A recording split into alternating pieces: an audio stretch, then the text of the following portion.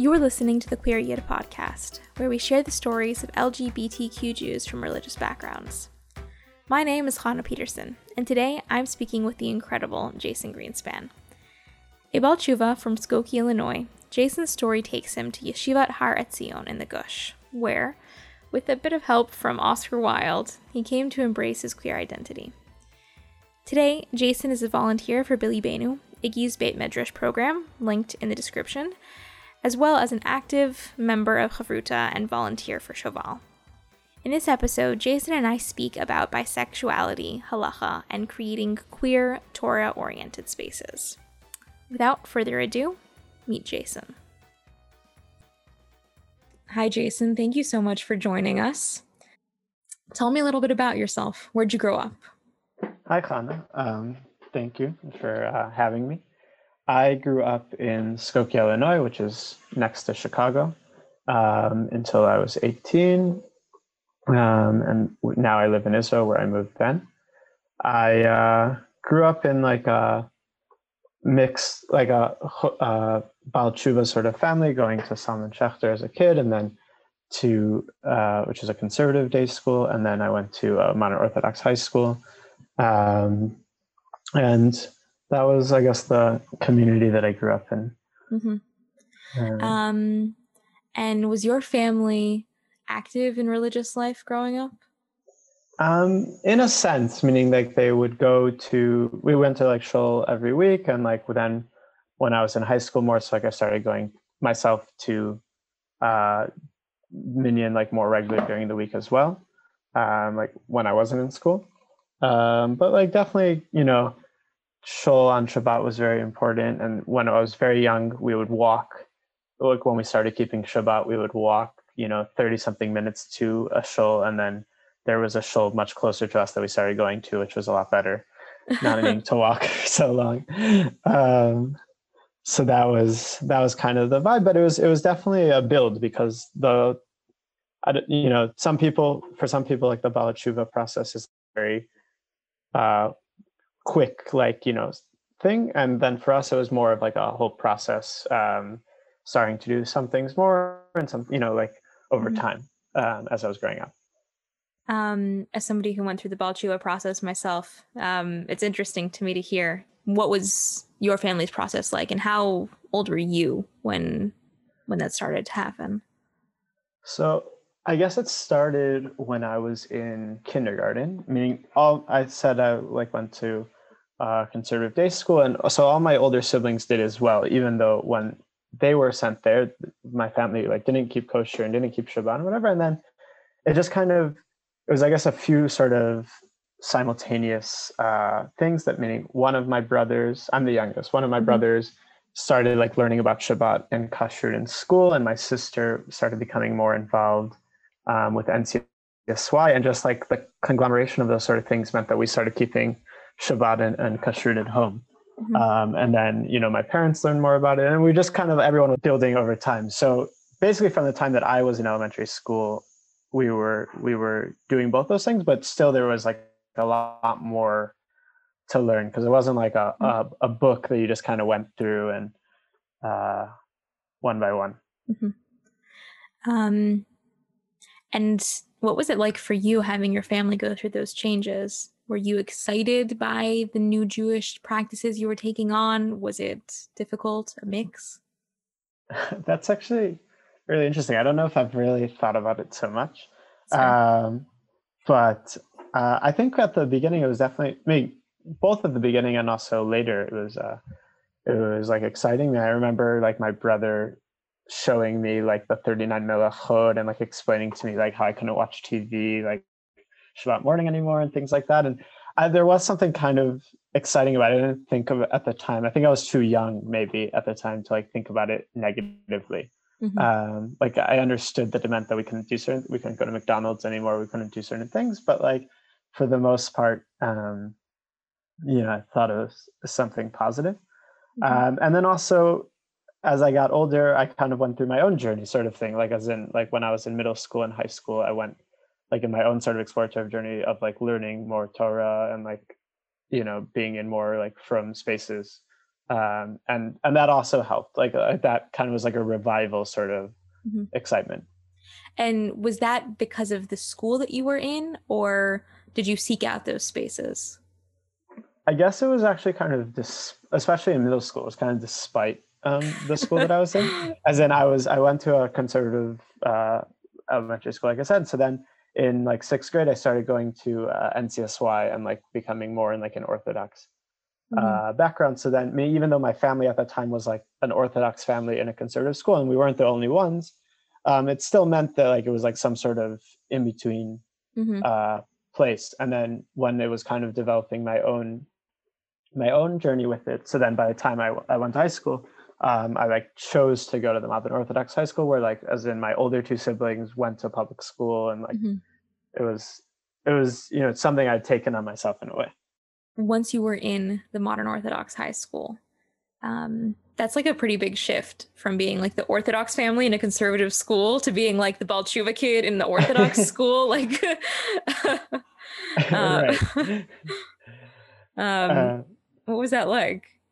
So that was actually kind of weird. I think especially in ninth grade, after like ninth grade, the first grade of high school is I kind of went in and 10th grade, I kind of went in a reversal in a certain way. Like I had been wearing tzitzis, since fifth grade and like, or whatever. And then all of a sudden, like in ninth grade, I stopped wearing tzitzis because like the teacher said that like you had to wear tzitzis and like you got like bonus credit for like wearing tzitzis. I was like, oh, I'm not doing this.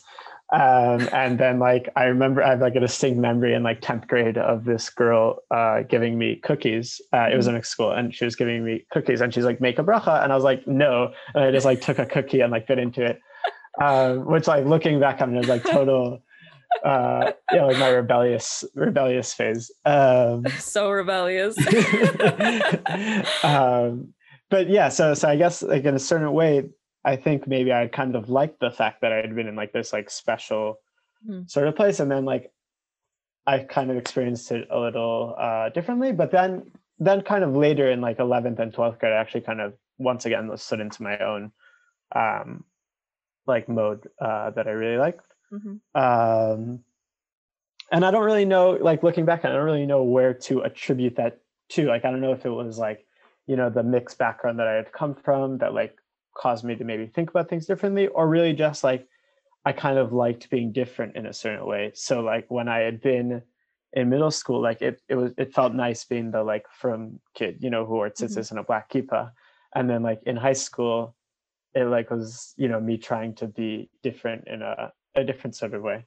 Even though honestly, even the kids who grew up Modern Orthodox in high school, not all of them were wearing tzitzis or making brachas either. So I hear that. There's definitely that.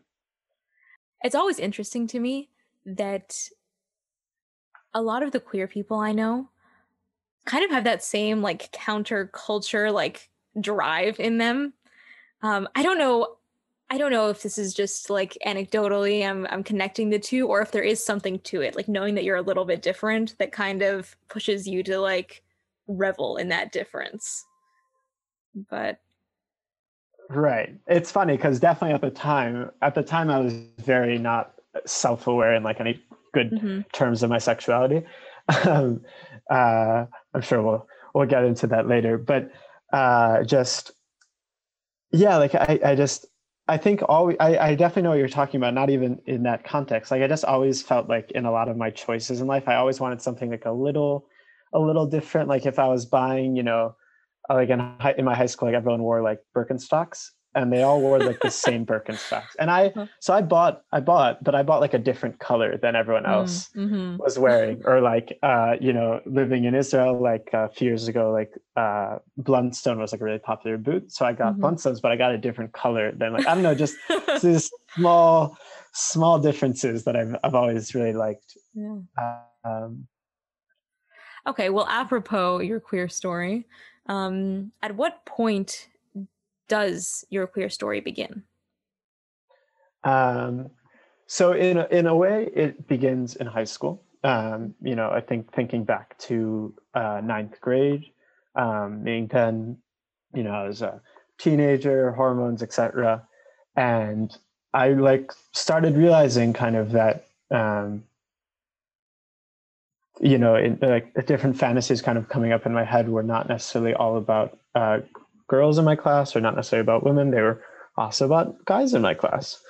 Um, and that was something that in different ways throughout high school, I struggled with. Am I gay? Am I not gay?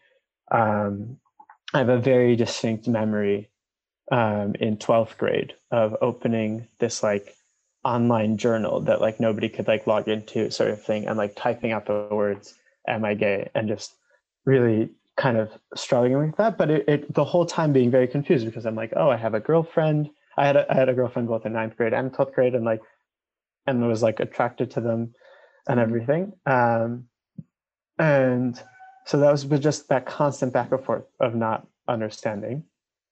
And only like a few years later did it really settle on me, and like it was like this genesis moment of that, oh, I'm bi, and that this is a thing, that like I could be bi. And that was like kind of that confusion that I experienced was like actually kind of summed up my experience, that like I didn't need to choose, so to say, between my attraction to men and my attraction to women. But it definitely, I remember like in 9th grade, like that was like the beginning of the confusion. Okay, so we're gonna get there. We're gonna get to your like aha moment. Right. But while Jason is still in high school, you're clearly aware enough to be asking the question of, am I gay or not? But can you walk me through like what was going on in your life at that time, in your head? Was it something that was taking up a lot of your time and a lot of your emotional space, or was it something that you were like relegating to certain corners? I don't think I was really obsessing about it per se. And sometimes it's funny when I think back also.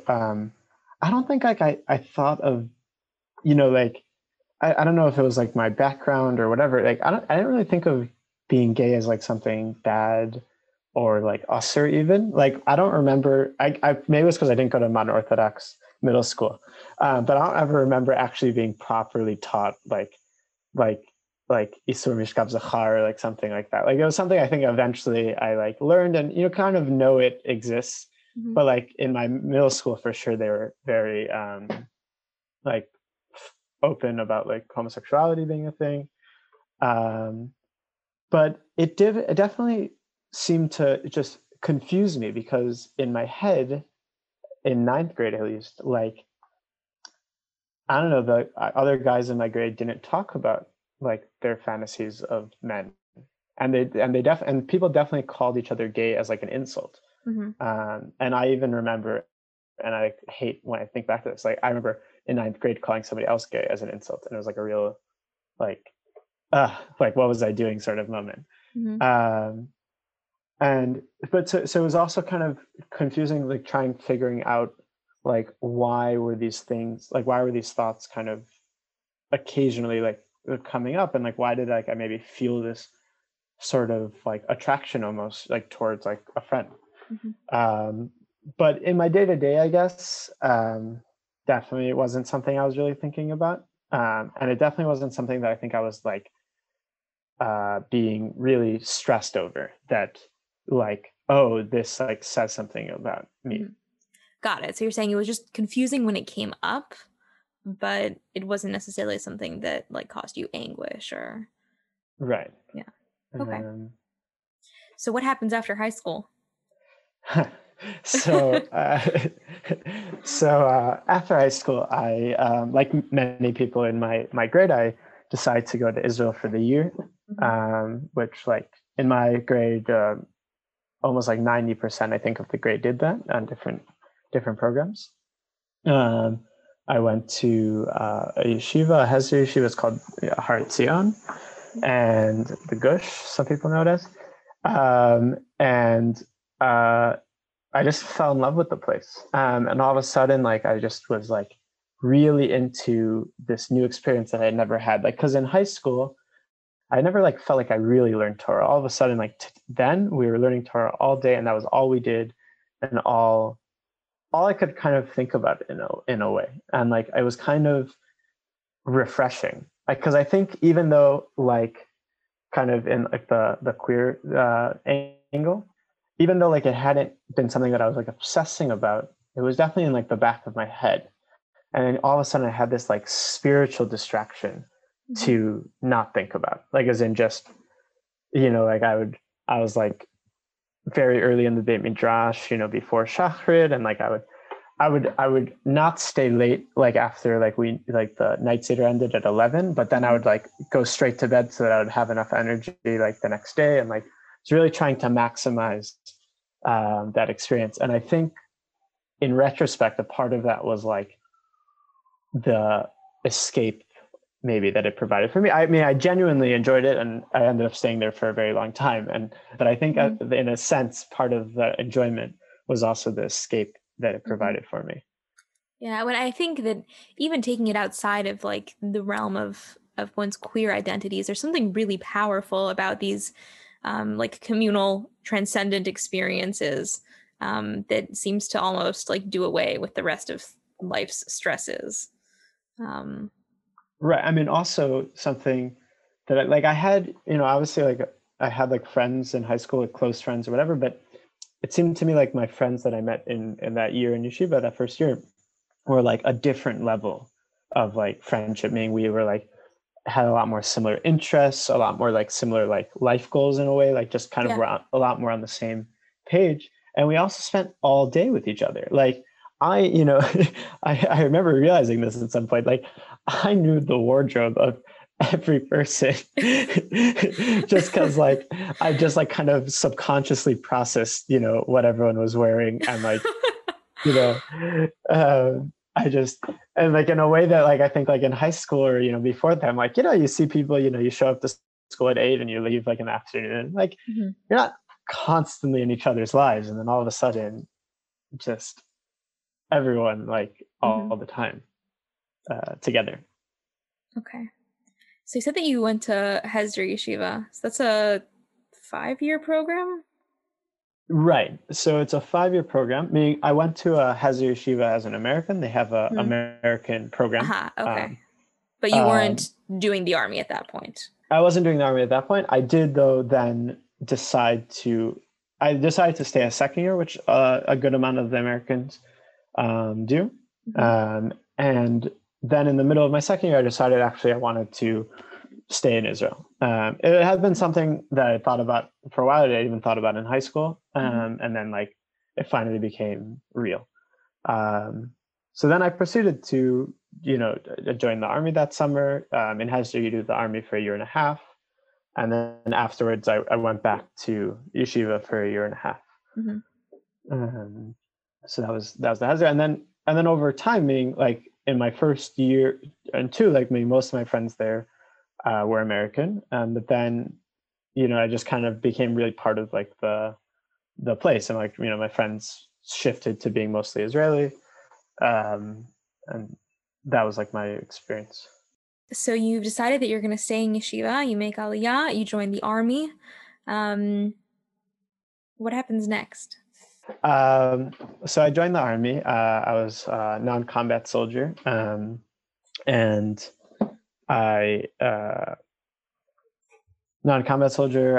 In a job, like I ended up actually being in a position with two friends of mine, which was fun. And we were all Olim, and we all chose to live in the yeshiva, and we like went back and forth, which was a long commute because we were commuting to Ramat Gan.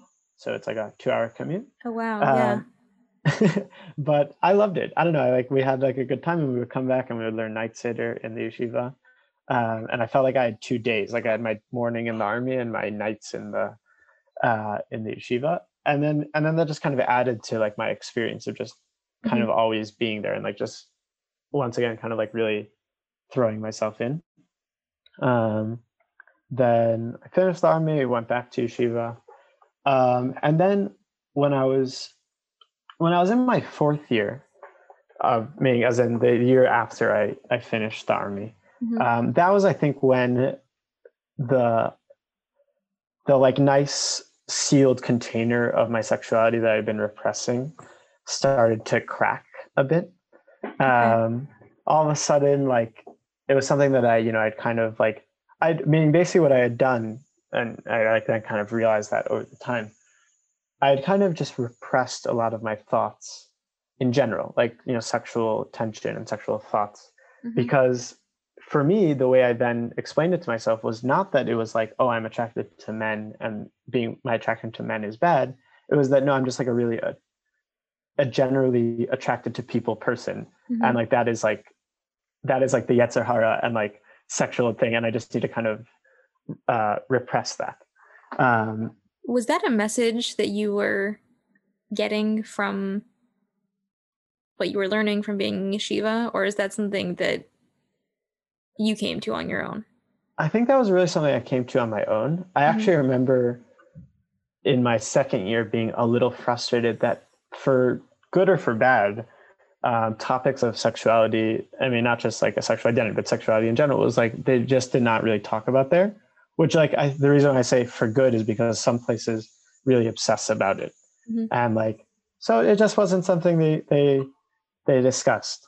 But it also meant that, each person kind of might do with that what they will. And for me, like my self-interpretation, self-religious response basically was just kind of to repress all of that.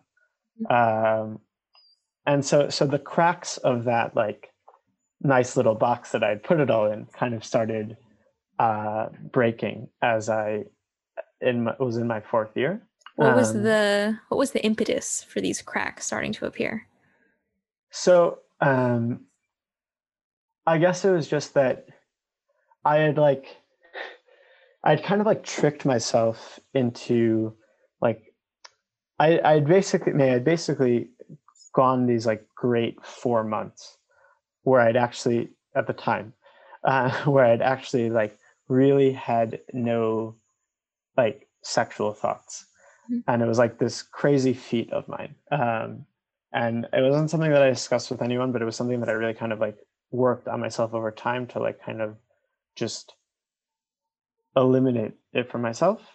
And then all of a sudden it like really hit me after those 4 months. And like, as in my streak had been broken.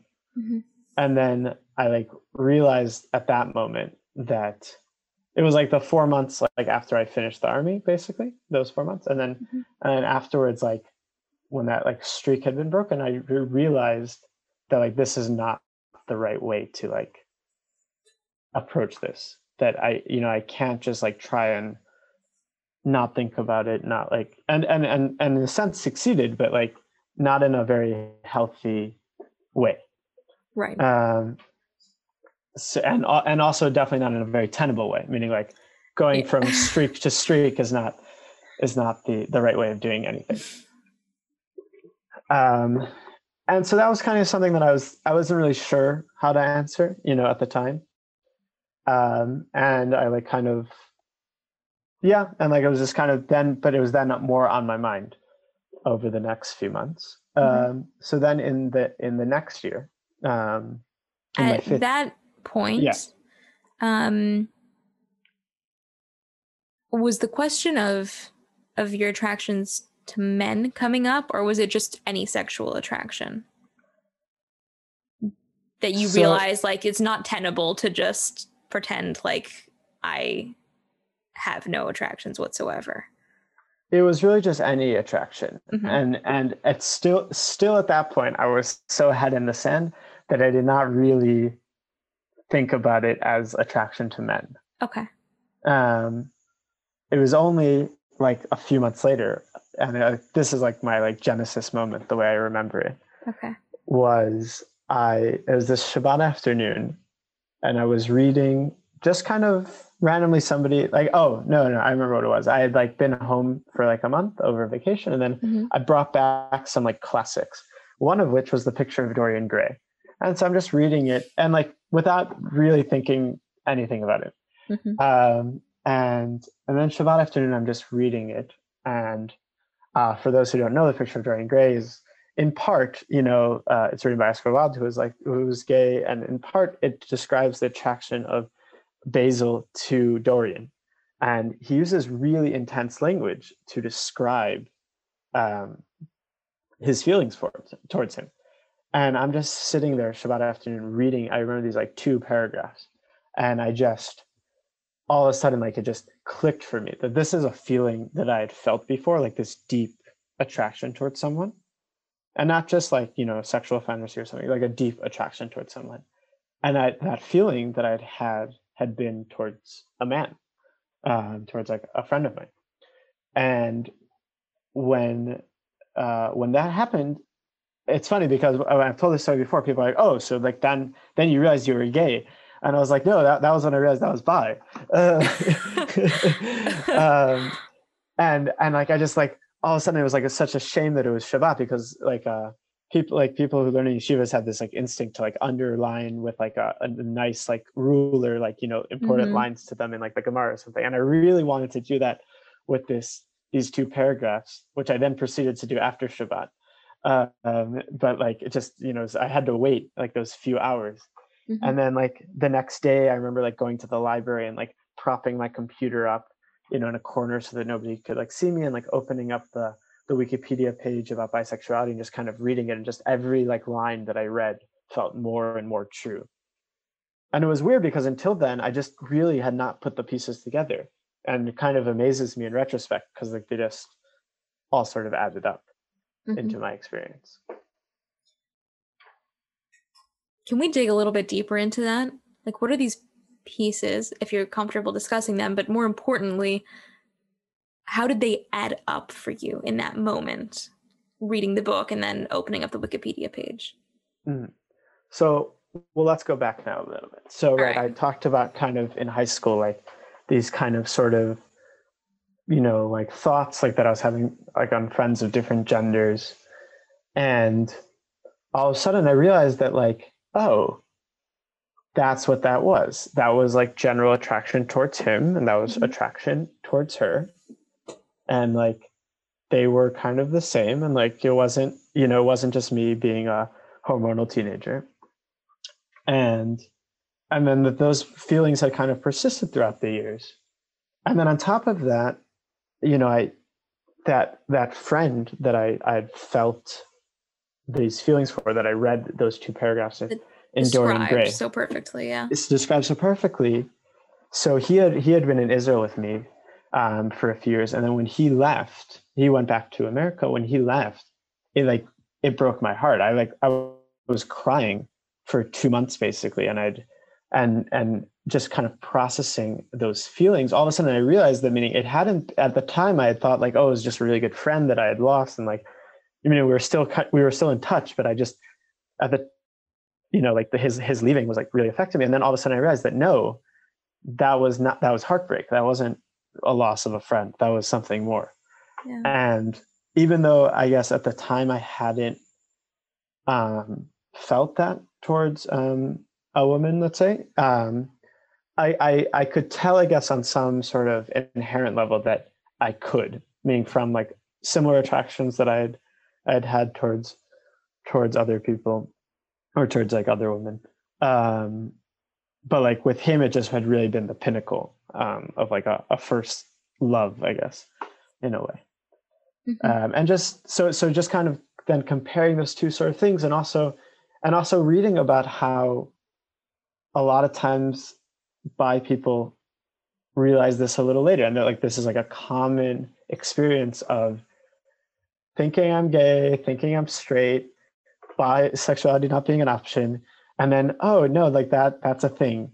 And just like that also made it set the pieces together for me.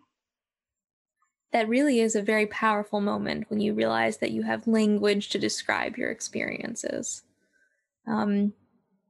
At that point, after you'd been learning in yeshiva for a few years in Israel, had you been exposed to the fact that Orthodoxy, rabbinical Judaism is not exactly like keen on on non-heteronormative anything? So at that point, I had realized that a bit. As in some ways, I'd been exposed a bit. I remember in my first year of yeshiva, it was right before or not right before, but like leading towards kind of the Supreme Court decision in the U.S. States. about same-sex marriage, and I was talking about it with someone, and he was like, I don't understand how anybody could support that. I'm like, I mean, if they're not Jewish, meaning at that point I already understood that Judaism wasn't such a fan, but I said, if they're not Jewish, like what's our like why would we oppose that? And he's like, it's because it's an abomination. And I was just totally shocked. I was like, I didn't know people actually believe that sort of thing.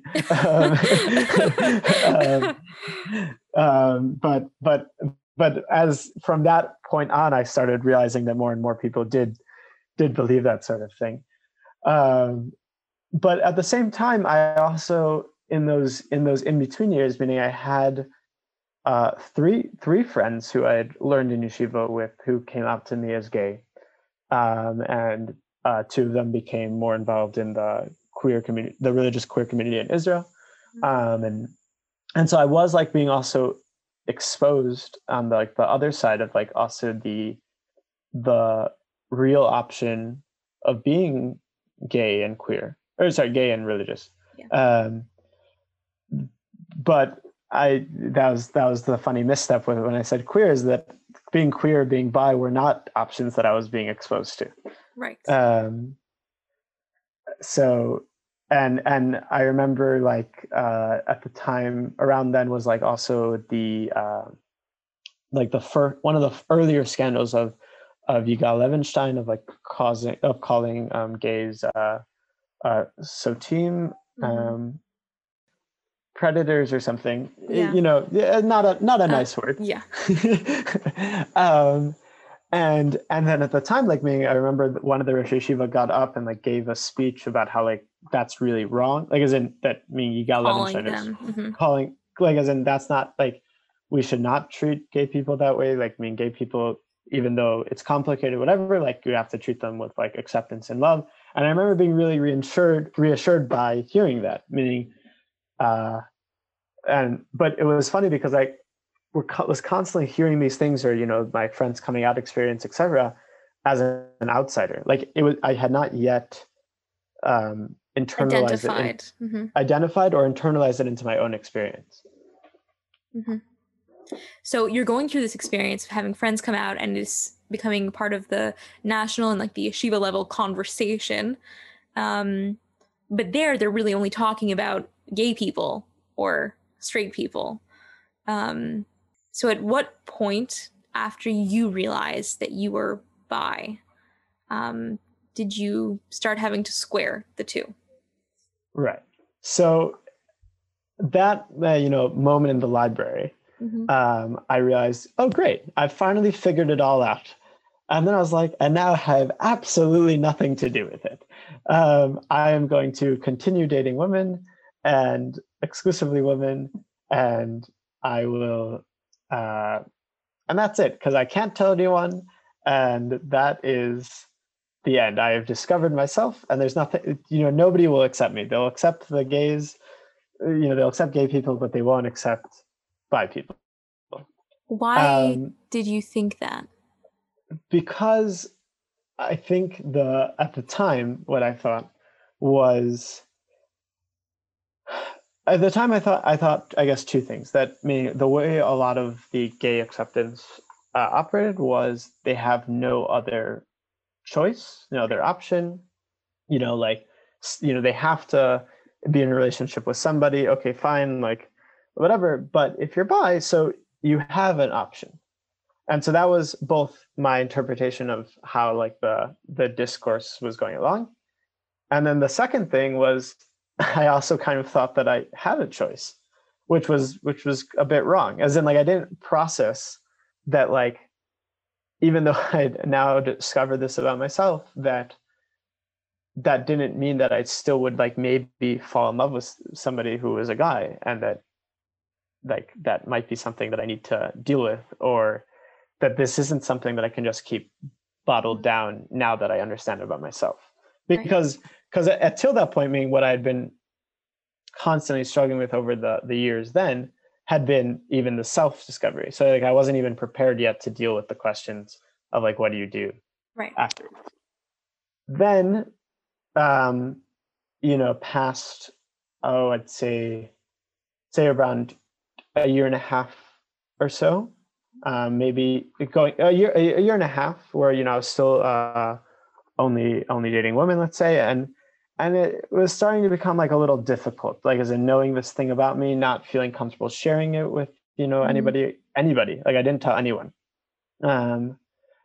and then around a year and a half went by, and I was like, I really just need to tell somebody. I mean, even if I don't end up doing anything with it, just this is like a part of me, because until then I hadn't really thought about it so much consciously, but all of a sudden, like, it was there once I realized. And so from that year and a half moment, it took me another like 4 or 5 months. So now we're 2 years basically from my original Dorian Gray to when I was finally going to tell somebody. Okay. And I basically messaged a close friend who I thought, would be understanding. Interestingly enough, I didn't think at the time to talk about it with my gay friends. I wasn't sure necessarily how they would react. So I chose like a straight friend who I thought, would be understanding cool. And be cool. Yeah. And we basically, he invited me over. He was married and living in one of the apartments there at the yeshiva, and he invited me over for Friday night dinner. And it ended up being this kind of, he had invited other people over, and I told him I wanted to speak with him. I told him in advance. So it ended up being this very long night of me kind of sitting on my hands, waiting for the meal to be over, and then waiting for everyone to leave. And then finally the lights shut off in the room, and then everyone left. As in they're on a timer. And then he's like, oh yeah, so that's a good cue for everyone else to leave. And then I stayed. Took me, a minute or so, and then I just kind of, gasped out the words, "I'm bi," and he hugged me, and we both kind of started crying, and it was and then we talked about it, and it was a really good experience, because until then, those 2 years since I kind of realized it, I could constantly pretend to myself that I'd made it up, that I hadn't.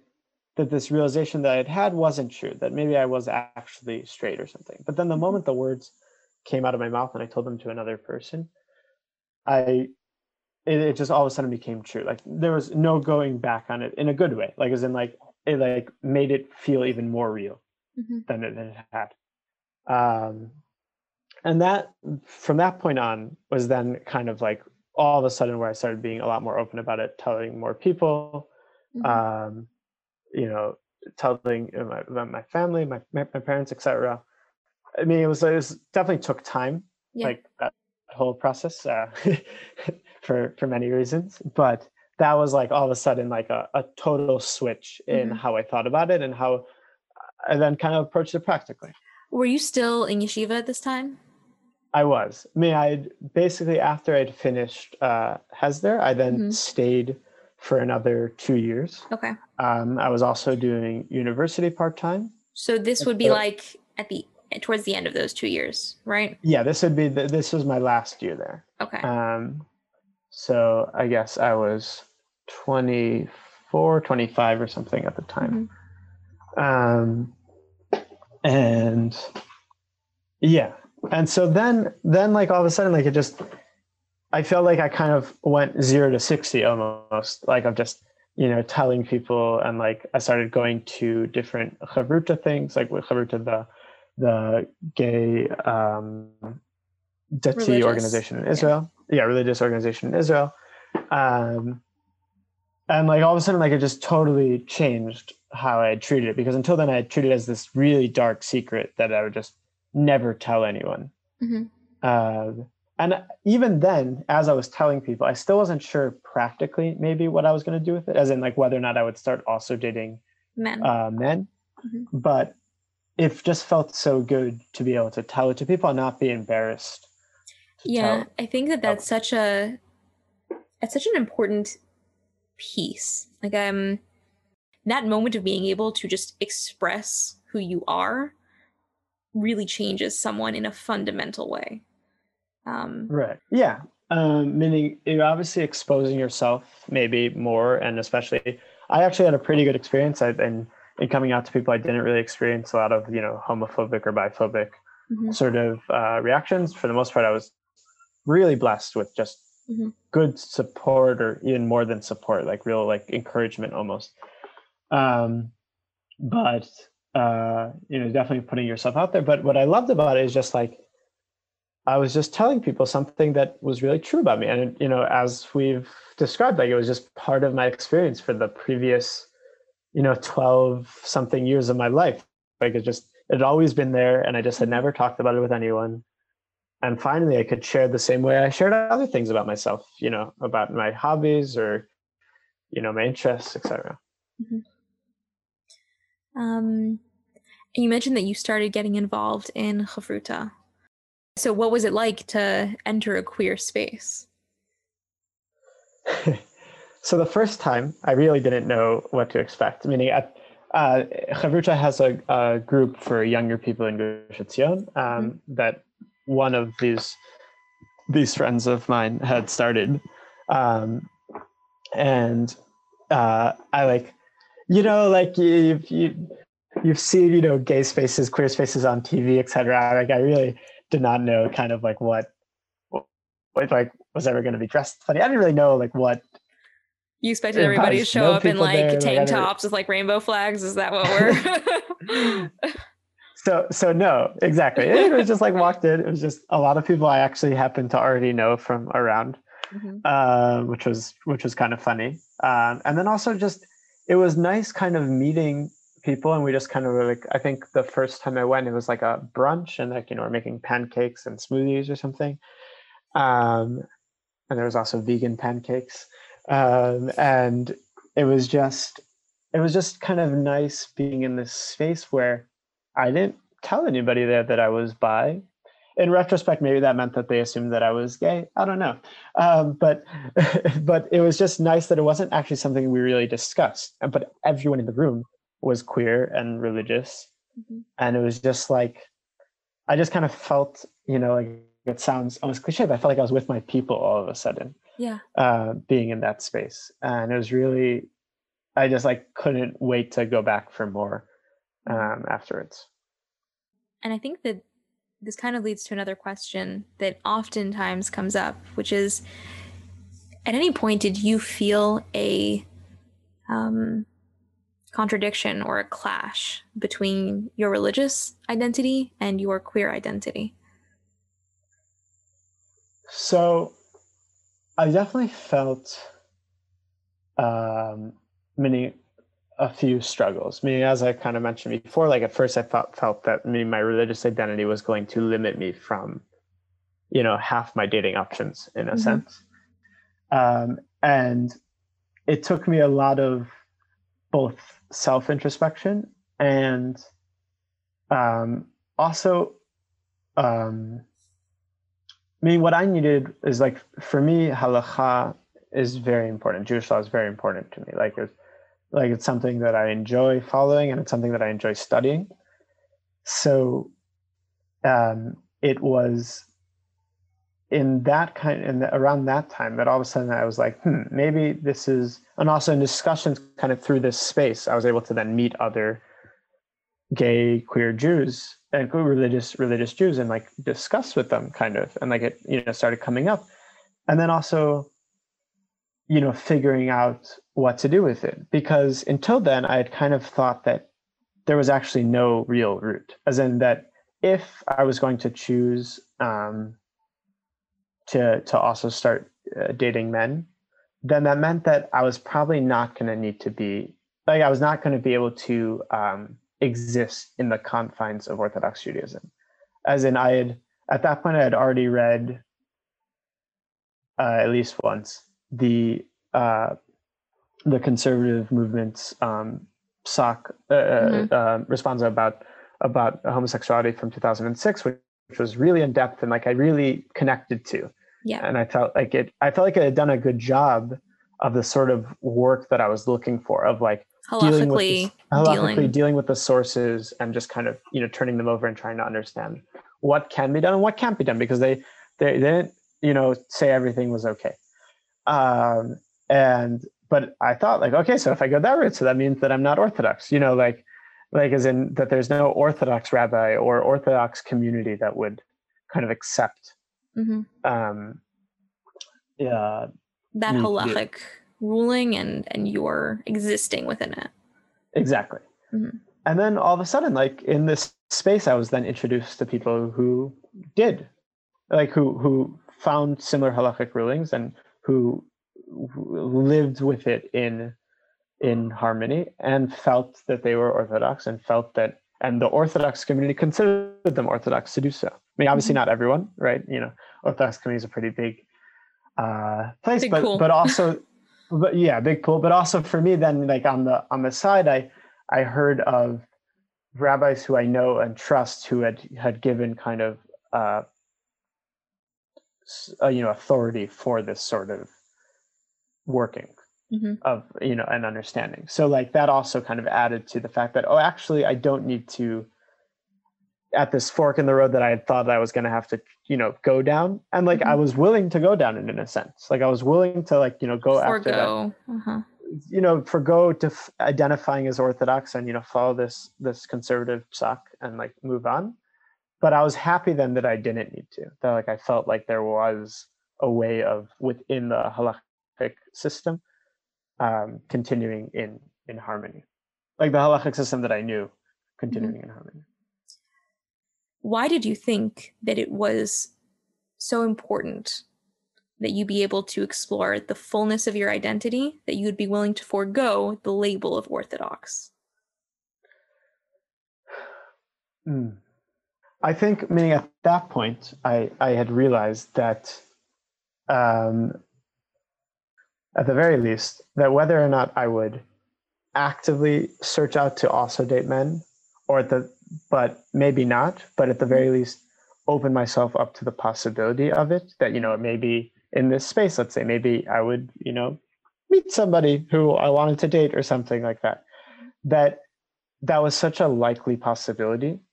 And that then needing to shut myself down again, the way I had shut myself down so many times in the previous years, because that's what halacha wants for me, or that's what God wants for me, was just not going to be tenable.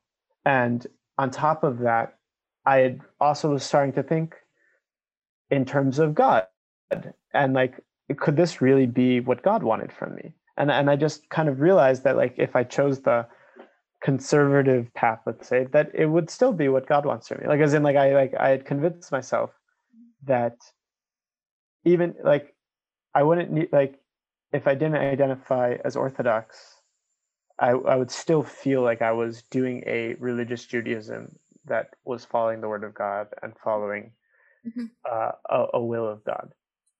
But it was like, I think maybe socially or like in a greater context, important for me to try and maintain that label of orthodoxy,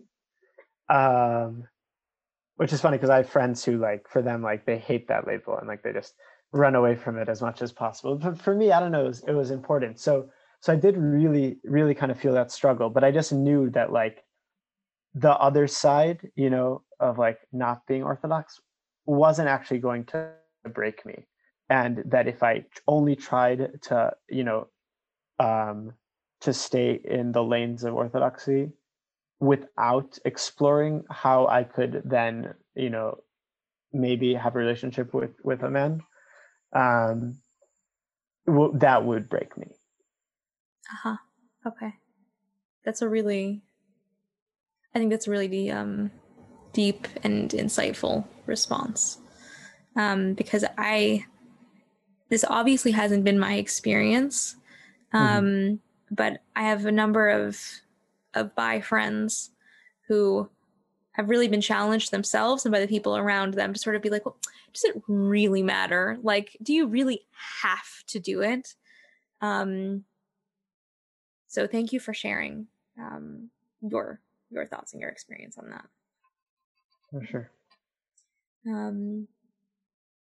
Okay, so you're engaging in this halachic exploration for how you can retain your identity as an Orthodox or a halachic. Maybe halachic is the better term. Right. It depends who you're asking. Okay, well, as somebody for whom halacha is a priority, while at the same time being true to yourself in a way that would not break you. What happens next? So next, I more or less have come out to, in a sense, everyone I wanted to come out to. But I was still not out, with a capital O, like feeling comfortable, which in my definition of it, it was feeling comfortable that anyone would know. That meaning if one of the people I had told would tell it to another person, would I feel like a breach of trust or something like that? And I also kind of realized that among other things, and not just actually in the area of my sexuality, but among other things, as much as I'd loved living in the yeshiva and being in the yeshiva, that it was stifling, that I wasn't fully able to express myself. And one of the ways was, would I really be able to be out there? Would I be able to date who I wanted there? And in other ways also to express myself. And I was, at the time studying, and I still am studying in Hebrew University in Jerusalem. And so I decided, it's around time that I move to the city. And that was like that following summer. That's what I did. I moved into an apartment with some friends. And I just all of a sudden started, living kind of like what felt like a fuller life in a sense. Like as in, I still, maintained a strong connection with the yeshiva. I would go back there constantly, really until COVID, honestly. I was constantly back there, either schmoozing with people or learning or just kind of, a regular visitor. But I loved then all of a sudden having like the space where I could, express myself. At that point, I started dating men as well. And then started considering myself out. Like it stopped bothering me if people knew. And I made a point of kind of mentioning it. And I'd also then become more active with Chavruta. And so they made this big Facebook post of an interview. And that was like when everyone really found out, and I got all these messages. And I was like, oh yeah, never told you, but yeah, that's true. And that was kind of like it was actually a really good experience because like me, I guess, maybe it's not surprising that nobody like decided to message me like a homophobic response or something, but it was nice. All the messages that I got that were really positive and encouraging and everything, which in a sense wasn't something that I had known that I needed, but it was really nice to get. And then actually around that same time, I then started becoming involved in IGI, which is the Israeli Gay Youth Organization in Israel. It's both for high schoolers and like young, early 20-year-olds. And they have a program for queer youth from a religious background of learning in a Beit Midrash. It was originally monthly meetings, and just kind of like learning through some sort of Torah shir. And so I started getting involved with that, meaning help run it, helping prepare it. And all of a sudden, for me, like after years of learning in yeshiva, that became like also like just a real space of my own, of just two things that I guess I really loved. I mean, I at that point I felt really comfortable with myself, and I like loved the fact that I was queer. And I also loved the fact that I really loved Torah and was then able to combine those two identities. So that brings us to today. Yeah. You're out. You're volunteering for IGI and active in Chavruta and also Shoval. What are you up to today? So today I'm finishing my degree in Hebrew University, and Mm-hmm. I don't know what I'm moving on to next. And it's kind of actually exciting because I feel like until now, and as part of this journey that I've had, like I've always been in a system and like had goals and like clear outline. And I'm actually excited to kind of finish with that and just kind of be in a space where I'll have to, decide where I want to work or, find or what I want to do. And like I'm excited for that challenge. And I'm just really enjoying being out and just really just like enjoying the freedom that kind of this whole experience has given me. And I think and this is like one of these crazy things that I've only realized more and more over the last year or two, which is how much I now allow myself to be myself, and not just in areas of my sexuality. That it has, in some ways, it has to do with how I dress. I now dress the way I want, which in some ways I had not before. And like sometimes I look at old pictures of myself and I don't even kind of know who I'm looking at. And I just feel more comfortable, being in honest conversations with my friends about really anything. And it's just a great feeling all the time. Has that changed at all how you show up in religious spaces? So it has a bit. It's also been a little funny because of COVID. Right. So a lot of that process happened during COVID, and recently, like I've been double vaccinated now, thank God, for more than a month, and so I've been going to shul again, and it has been kind of funny. Like all of a sudden, not that I felt like I always wore, maybe more flamboyant things, whatever, but like a lot of that expanded during COVID. And so I still wear a lot of that to shul, but I'm a little bit more conscious of it than maybe I would like to. That is definitely a goal, to like feel also in shul being comfortable with how I want to dress. I'm happy though that at least in other spaces I do, like, walking around or going to school or whatever, feel comfortable. But it is funny kind of now navigating that space. Jason, I think you're the only person I know whose wardrobe expanded during COVID with anything other than sweatpants. There was first of all, I did some online shopping, and there was also a great 2 months in Israel where the malls were open in the summer, and I just it was a great time. After like 3 months at home, it was great. Okay. Well, is there any message that you would like to share with somebody who is in a similar situation that a young Jason was, who's just starting off their journey? Well, I'd like them to know that it can be done, and that it's an option, and that whatever identity they end up settling with is valid. I think for me, what was so lacking was the amount of real role models. I mean, I'd known that bi people existed, but tangible existing people, that they can do it. And I mean, it's not always easy, and it's not simple, but what they are feeling is real, and what they're feeling is valid. And that if they want to be religious, that they can also be religious, and there is a way of doing that, and it's fulfilling, and it's true. Thank you very much.